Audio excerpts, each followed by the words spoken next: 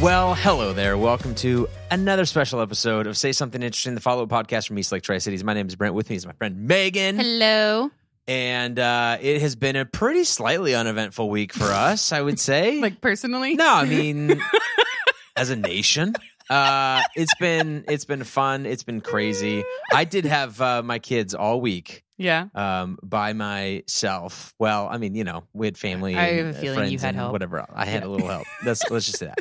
But my wife came home today. Woot. I haven't even seen her yet. So this podcast is the last thing before I go home and see my wife, who I haven't seen in 7 days. So if it's short and quick, yeah, there you go. But they survived, I think. I mean, they went to school this morning. So Oh, the kids? that was when I dropped them off, and I'm like, peace, man. And it's been good. How's your week, Megan? It was, I mean, personally, not much happened. It was the first week. First week Well, back that's to not school. entirely true. You got a photograph taken yesterday at the church. Okay, Eric takes pictures of me every day or every time he's here at the church. And it's not unique. He spent hours editing that photo for you. Not that you need hours to edit photos for yourself. It's just his perfectionist side of things, right? And said, yeah, Megan asked me for a new dating profile pic. And I said, so he came through. He delivered. Is that right?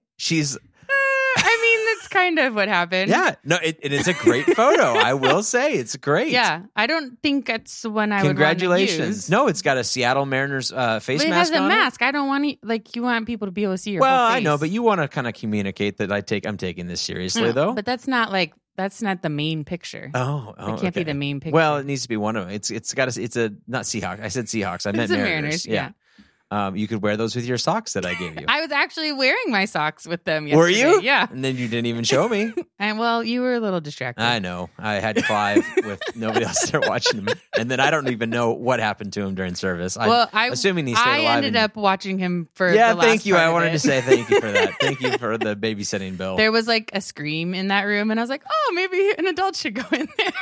Yeah. It was Andrew and his and me and my kid. Yeah. And we just kind of They throw were them in there and throw fine. Octonauts on the But, television. yeah. And a couple gummy bears their way. Mm-hmm. Yeah. Be like, don't come out of this room for an hour. There were or adults two. nearby. Yeah. Don't worry, everyone. Yeah. So as a little follow-up from last week, I talked about my little Calcutta draft. Yeah. And I got the New Orleans Saints was my team that I picked. Well, good job. And they won. Yeah. Which is exciting. So did you pick them for Super Bowl? I have them the whole way through Oh, the playoffs. okay. So the better they do, the better I do. Got That's it. basically how it works. More points, more whatever. Do you only get one team? How many teams do you get?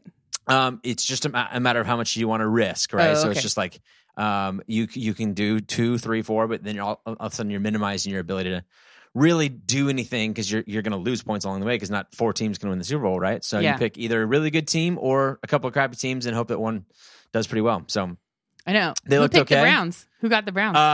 yeah, who did? My buddy Jeremy got the Browns. He had a great night. Yeah. Up 28-0 in the first quarter. Holy smokes, that was a crazy game. I know we're talking too much sports. I just thought it was exciting. All of a sudden, I'm finding myself as a Drew Brees and Saints fan. Yeah. And I would never have been that. And then here's what was nice, though. The Seahawks got it over and done with. Yeah. Because next week they would have had to have played the Saints, and I would have been a little bit torn. I've got this one team going, but, it's silver kind lining. of a win-win Silver situation there. lining. Now I'm just like, dude, Yeah. beat the Rams because screw them. You know what I mean? So I guess it's a little bit easier in that way. Nice. Yeah. Anyways, Nice. so that was exciting. Cool. And all of the things. Anything else for you? Ooh. Sorry, I hit the microphone, Yeah. everyone. I apologize. What did I do? Do anything fun this weekend? I watched American President. It's an old 90s movie. Oh, okay. I thought maybe they remade it or something. No, All right. I was feeling I needed something familiar and happy. Yeah. And so that was one of the things I watched. And that's happy to you? Is it? Yeah, well, it has is a happy positive one? ending. Oh, does it? Okay. Yeah, uh-huh. All right. And it's kind of like a love story, and also it's just I've watched it a lot, so it's familiar. Also, a reassuring presidential figure, and it hit home. It needed I needed all those things. It was handing I wonder out. what kind of data Netflix has on No, people it was during one points of of crisis. it was one of the recommended, and I hadn't seen it before. Yeah. So I'm sure they Because put this it would up have been a there. week Yeah. we probably needed a little a reprieve for The Office, and then that's not even on Netflix anymore. Yeah. I wonder if they I'm sure they have the data, what goes up during these times, what kind Yeah. of genre of show. Someone else I know on Facebook. I started watching The Sopranos. I've never watched The Sopranos ever. And I wouldn't watch it with Kylie because it's just too gruesome. She's Yeah. not into like the whole, bloody mob, whatever, and language and stuff like that. So it's kind of like I gotta probably watch it by myself. And so what better time to do that when she's gone for a little while? So watching that, but yeah, it's like, I'd be interested to see like, what are these numbers looking like? I wonder, I feel like maybe comedies goes up. Maybe. Like people want to watch something Yeah. that makes them laugh or makes them smile. I found something that made me laugh this week. What was Are you a John Mulaney fan, comedian? I know who that is. Yes, He used to be a head writer for SNL, and then he kind of does. There's a couple specials on Netflix. Yeah, and he's okay. Like honestly, there's parts of me like he gets kind of old fast. Like he's got one shtick and it's funny for a little bit, and then it kind of wears off. But he's a really smart writer. Like he's really smart, and his humor is. And so he did a piece called "The Horse in the Hospital." Like What? it's called "A Horse in a Hospital," talking about that. I think it might have been a couple years old. Like the idea of the Trump presidency of what is a horse doing in a hospital? Oh. That's exactly what the horse is thinking too. What the hell am I doing in a hospital? Yeah, Here? that's what I can do a lot of damage in here. One of The his- worst times are the quiet times, and you're like, "What's that horse doing? I haven't heard from him in a while." It was just really funny. Yeah. I enjoyed it. I to be clear, I want to do a caveat. I listened to a clean version of it, which obviously somebody had posted it as the clean version, which that means that there's an unclean version. Yeah. I cannot vouch for that one. I have no idea what's all involved in that one. So the clean version of it, I know is available, and that's what you should invest your money and time into. It's free, no that's money, good. but That's fun. yeah. I didn't really do anything else, honestly. Okay, Just like normal weekend stuff. great, So cool. yeah. Me too. Except with kids. Yeah. And I just watched football pretty much the whole weekend. All right. Let's dive into week two let's do it. Of our series, Letters to Our Next President. We talked a little bit. We kind of recapped last week with the story, the Daniel story, and the idea of an open letter to a king, specifically in the Old Testament. That's where a lot of these things lie. And what could we learn from kind of the advice given to somebody in power then? Is there anything that we could learn from it? And then this week was Nehemiah's story, Nehemiah chapter 5. Honestly, one of my favorite books in the Bible. One of the books that turned me on to the idea of being a pastor a long time ago was a book called Visioneering by Andy Stanley. And it's all about Nehemiah. The whole book was probably a sermon series that he did on Nehemiah. Like some of this content comes from that and from him doing it in another format. And it was just a fantastic kind of look at this guy who had such a vision for something, cast the vision well, had the moral authority kind of back it up, saw this thing through to completion, has a great line in the book of Nehemiah of people coming up to him and trying to distract him from coming down to the wall. Hey, let's talk about this more. Let's do this. And his line that he says several times in the text is, "I'm doing a great work and I cannot come down." And I love that line. I love that line because it's like, that's the line that you're like, if you're a mom and you're just like, I'm tired. I'm like raising these kids and they don't give a crap about me. And I just want to go and do something for myself once in a while. And I want to do this and I want to wear all my dreams and whatever. And like just that feeling of, that reminder, I'm doing a great work. I cannot come down from that. My mom, I remember, talked about that several times growing up, and it's not just for mom. It's just for anybody that's doing something good. I mean, I can imagine being a teacher, especially in this this mobile age. I bet the appreciation letters are few and far between for you. Yeah, I mean, I got some first trimester from some students. I got a couple emails. Dear teacher, whoever you are. No, I mean, well, I had one kid who was like, "You're my favorite class. It's the only one I don't skip." Oh, wow. Yeah. Nice. That's cool. Yeah. I was like, yeah. I would imagine that there'd be a little encouragement. But it was like one. I've gotten one all year so far. And that wasn't part of the talk on Sunday. It was just like another thing of Nehemiah. So if you really liked that talk, either read the book of Nehemiah for yourself. It's great. Or The Visionary by Andy Stanley is a great vision book. We'll go from there. So, what were some things that kind of stood out to you? I think I kind of zeroed in on when you were talking about.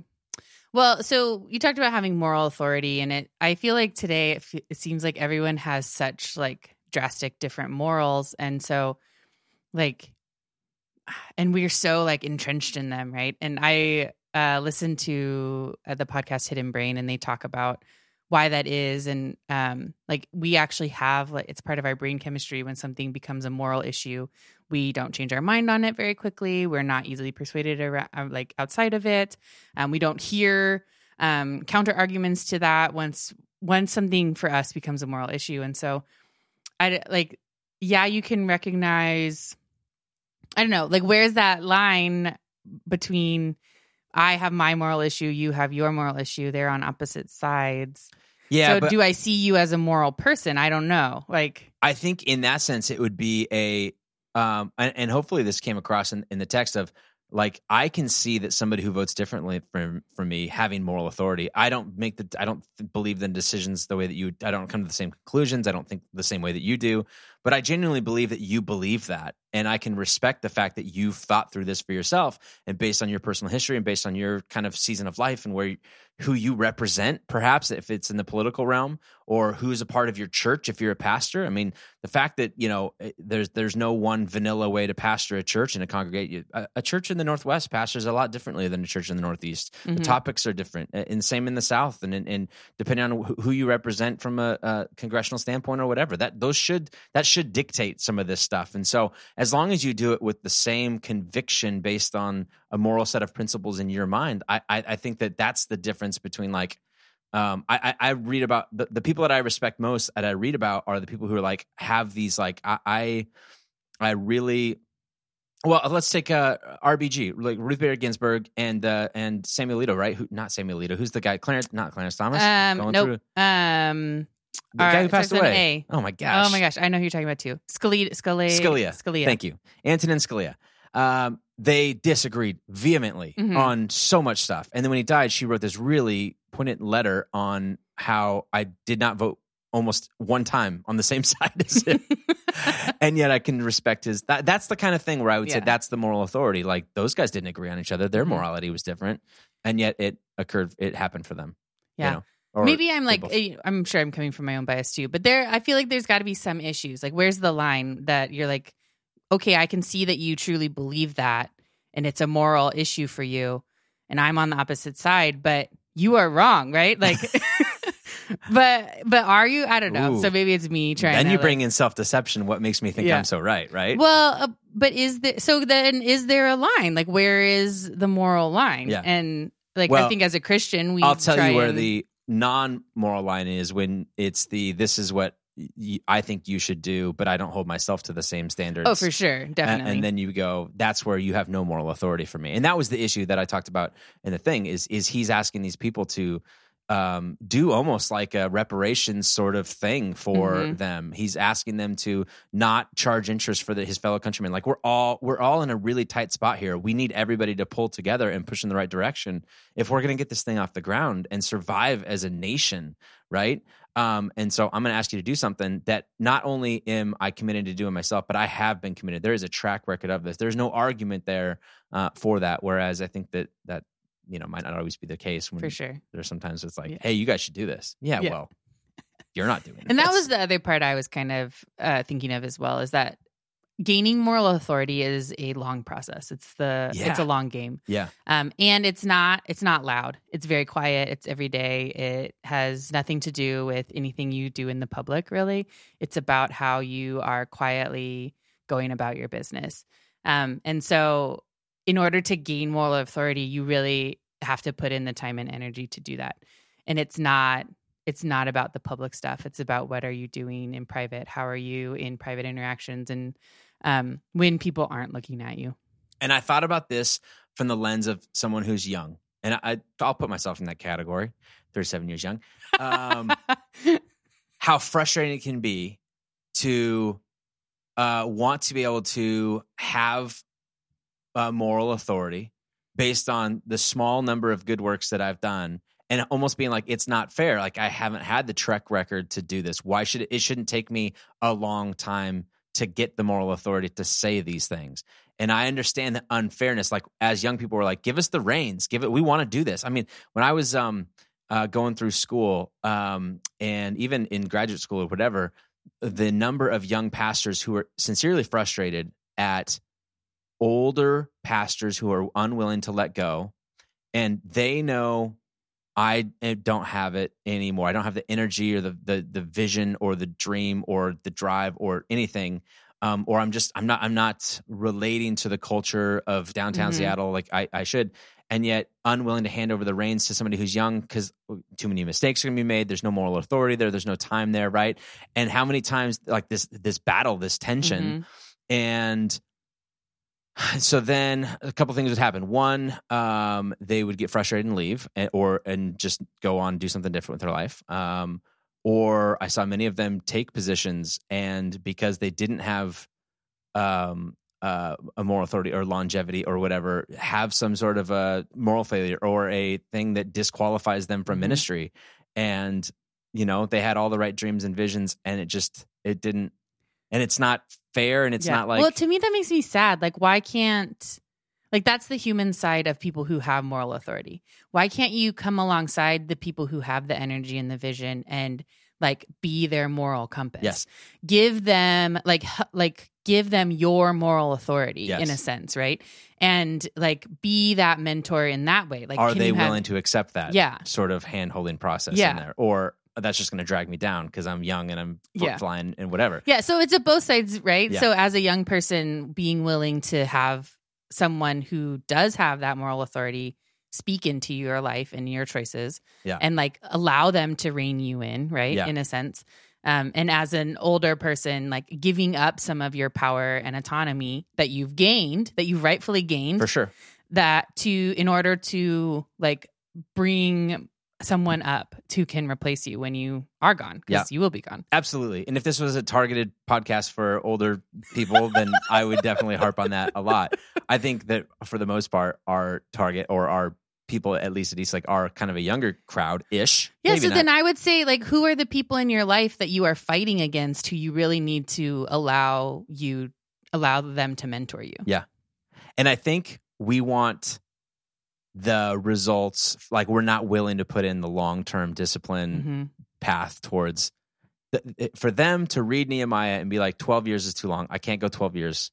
I can give you 3 months. I can give you 6 months. 12 years. Sometimes it takes that long. Yeah. And we do not do good enough job of saying, listen, you're doing a good work. Like what you're doing is good. It's okay that nobody notices you right now. And that sucks. Like, I don't know. Our timeline is so fast. We get information so dang fast right now. And like social media is about likes and clicks and whatever, right? And we glorify these stories of people who blew up overnight and they become famous and they become, and their church only took, 4 years to get to 1,000 people or whatever, right? And it's like all fast. And you lose this sense of moral authority that's gained over the long haul. And we don't value enough this advice of keep plugging away. That's going to build that kind of background that then people can't really have anything to say about you that is on any sort of firm ground. I mean, you're always going to have people angry with you and doubting you and doing whatever. But at some point, they become the ones that are on the outside going, that's not really the case. So here's an example, all right? So on Sunday, I mentioned the representative, turned out to be a representative, who had a picture go viral about him cleaning up kind of the mess. And I mentioned it wasn't going to mention the name on it. And because I wasn't sure, I just come across it, I think on Friday, and I wrote about it on Saturday night, and then it showed up on Sunday.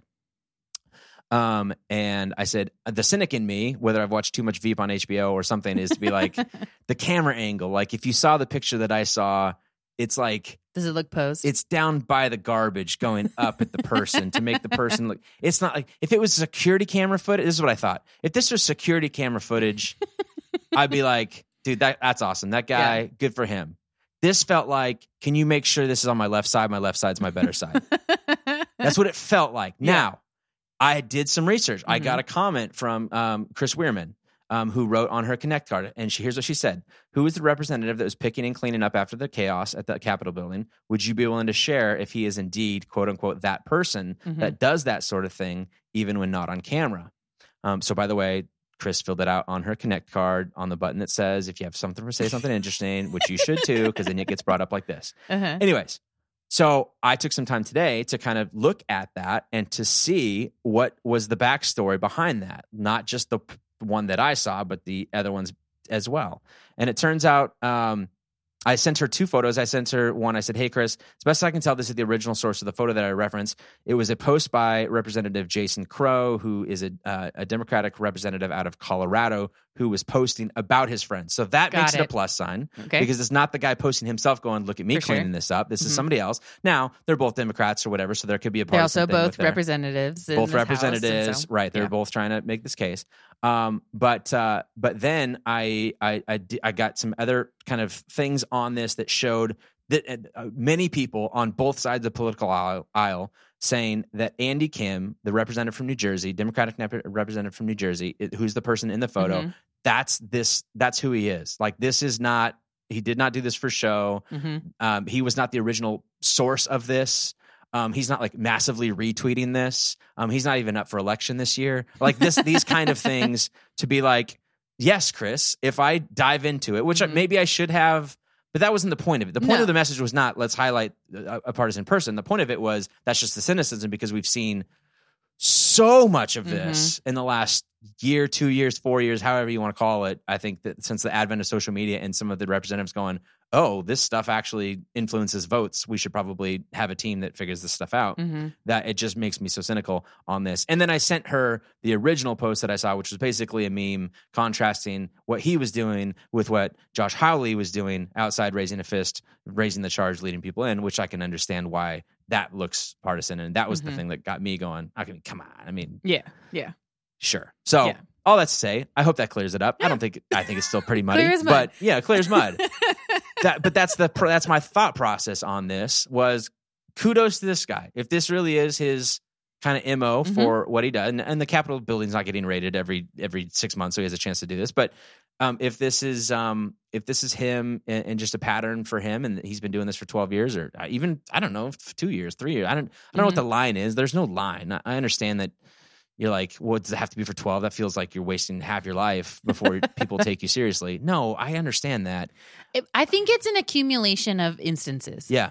And so if that accumulation takes 12 years or 2 years or 5 years or whatever, that's what it is. And I don't know what that number is, right? But it's like building a habit. A habit takes 30 days to build, to become something you do all the time. Or something new takes 30 days to become a habit. And, you know, like Malcolm Gladwell, 10,000 hours. You need 10,000 hours in a task in order to become an expert at it. And you know, so it's an accumulation of instances. Yeah. And so, what are you doing to plod through until you have that accumulation of instances? You know what sucks about it all is all of that credibility can be lost in a single decision. Yeah, for sure. And we know that it doesn't matter what kind of moral authority you have in your marriage. One really dumb decision can screw it all up, and you can be like, that's not fair, and everybody would be like, you're right, it's not fair. It's not fair. But that's why moral authority is as hard as it is because it takes forever to gain and an instant to lose. Yep. And it is not like, because trust is hard, right? And owning, like trying to hold a higher ground is like, that's a hard work. And you know, like Nehemiah says, I'm doing a good work. Leave me alone. Like, don't try and tempt me away from this. Yep. Boy, I felt like we covered some good ground there, guys. This is like, I don't know. He's trying to get out of here. No, well, that's part of it. That was really fun, guys. No, but I do feel like this is a really good podcast. This was worth every penny you paid for it. $0. All right. This week we'll do part 3 of our series and the conclusion of it. Hopefully you can tune in, log in via the live stream and or in person if you want to RSVP. We'd love to have you. Megan, what do you got for your something interesting this week? I learned about curly hair today. About curly hair? Yeah, it was really exciting. You know, you may or may not know this about me, but I have curly hair. No. It's in a ponytail right now, but I wouldn't call that curly. It's wavy. No, well, right now you can't tell, but it is curly. It's not like it's, you know, there's different levels. It's probably on the wavy side of curly, but I think it's definitely of curly. Annie the orphan for curly. Didn't she have red curly hair? Yeah, but there's different levels. Mine is that's not the quite first as person that comes to my mind. Mine's not quite as curly as hers, okay. But it is curly. I mean, Aubrey Pitzer. Yes, mine's again hair. Not as curly as hers. But I'm just my throwing hair is out still really curly-haired people. Carrot Top. I had this debate with someone before, and then they saw my hair like wet Judy out Garland. of the pool, and when my hair like starts to dry, it curls. Justin Timberlake. I wish you could see the look she's giving me right now. If looks could kill. Go on, your curly hair. You and your Justin Timberlake curly hair. Go for it. Anyway, I learned about why curly hair curls, which is really cool. So apparently, our hair follicles are different shapes, and some of them are just like straight tubes down, like there's like little tubes in your head, and then some of them though have like a flat side and a curved side, and like some of them are different shapes. And so the person I listened to likened it to like a golf club. So some of the hair follicles kind of look like a golf club with like a flat edge and then like a rounded side. And so as our hair grows, when it's inside of our head, it is like live cells, and they're kind of like malleable and like kind of gooey, I guess. And then as it dies and comes to be out of your head, yeah, it hardens. And if you have curly hair, that means you usually have one of those. You're not showering enough or oily. No, that's not it. Okay. You. Just kidding. Such a butthead right now. If you have curly hair, your follicle is one of the like golf club shaped ones. Oh, interesting. And so one side ends up drying faster than the other side, which means that it gets like it gets shorter quicker, and so the other side curls. Like, you know, like when they used the ribbon analogy. Have you ever curled a ribbon with scissors? Yeah. So you like lengthen one side, and then that makes it curl. And so that's how hair curls kind of too. Huh. I know. Wasn't that cool? Patrick Mahomes. Oh my gosh. Stop. Troy Polamalu. Nobody cares. Brendan from the most recent Bachelorette season with Tayshia. That. Yeah, he's very curly hair. All right, mine. That's good. I like it. Thank you.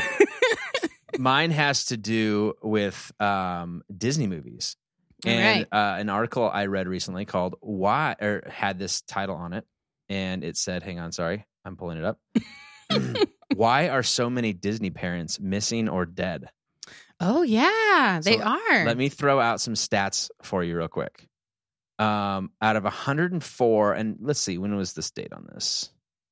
I can't tell when this was made. So I don't know how many, if this includes like maybe the last couple, but out of 104 movies, 56 of them feature animated movies where the parent is either dead, missing, or it's a single parent.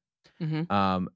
0 out of Studio Ghibli. I don't know. So that must be some new studio. 5 out of 15 produced by Pixar.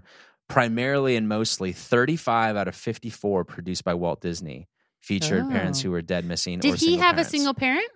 No, he had 2 parents, but listen to this. He built a house for his parents once he got relatively wealthy in Buena Vista, California. And right after the production of his first movie, you want to guess his first movie? It was Snow White, right? Snow White and the Seven Dwarfs in 1937. He bought a house for his mother and father, Walt, and what's her name? Flora. Walt and Flora. That's cute. And they moved in, and a year into it's cute until this happens. Well, yeah. A year into their living in the house, their heater went out, and the furnace went out, and so he sent over some studio guys to come fix the furnace. And the next day, the furnace leaked, and his mother died, and his dad got really sick. And they were talking. This guy named Don Hahn was in this interview with Glamour magazine, talking about how he thinks that kind of Walt never talked about it ever. Like that was just not talked about. Like, and harbored this childhood guilt or this trauma. Yeah, he was an adult, but like just dealing with this trauma of what does life look like without your mom. Well, especially if he felt mildly responsible. Yeah, right. Yeah. Because that's like pre-Bambi. That's pre all these other things. So in the works at the time was Pinocchio and something else. But they, working through all of this kind of stuff. And so then they go through and they show all of these movies where you're like, yeah, Pinocchio, single father, Geppetto, no history to his mother. There's the Blue Fairy, but whatever. Sword in the Stone, Arthur's an orphan. The Rescuers, obviously orphans. Oliver and Company, Beauty and the Beast. There's no mom. There's just the dad. Emperor's New Groove. His family's absent. No mention of his family at all. Lilo and Stitch, the parents die in a car crash before the show. Even like Guardians of the Galaxy, all of these things, and they're talking about in this article is this sort of a manipulative trope that kind of develops a high level of emotionalism immediately into something. So you're already emotionally invested into it. And that makes like benefits the movie. So is it a manipulative tool, or is it good, or is it just good storytelling, or what's going on with that? So, or is it just Walt Disney not doing therapy, so therapizing? Yeah, working it out with the hearts of children in America. And then obvious ones of Frozen. And anyways, it was just an interesting article to think about. Me coming from the privileged home of two parents who are still alive, and maybe I don't have a good enough story to tell as a result of it. I think that Conan O'Brien is one of my favorite. He does a podcast called Conan Needs a Friend. He's freaking brilliant. And he's one of my favorite comedians ever. I know people like, he's like that polarizing kind of personality. You either love him or hate him. I love him. And he talks about whenever he interviews a fellow comedian, he'll be like, what kind of pain have you gone through? Because I don't think that you can actually do what we do without having some sort of a place to go, like a really dark place to go. And he's like, I don't want to dwell on that. It's not like dark. I mean, it's not like I don't want to be like pessimistic or whatever, but like I just think that there's no way to really laugh at life in that unless you felt like the underside of that. So kind of a depressing way to end the podcast, but I'm going to go home and see my wife who I haven't seen in 7 days. Yay! So that's pretty positive. We're going to shut this thing down, guys. Thank you so much for listening to this and showing up on Sundays, either online or in person. We're so thankful for all of you. Hope you all have a great week. Megan, have a good week. You too. Good luck with that new dating photo. Super pumped for you. Hope he has curly hair and we just full circle this thing. We'll talk to you later, guys. See ya.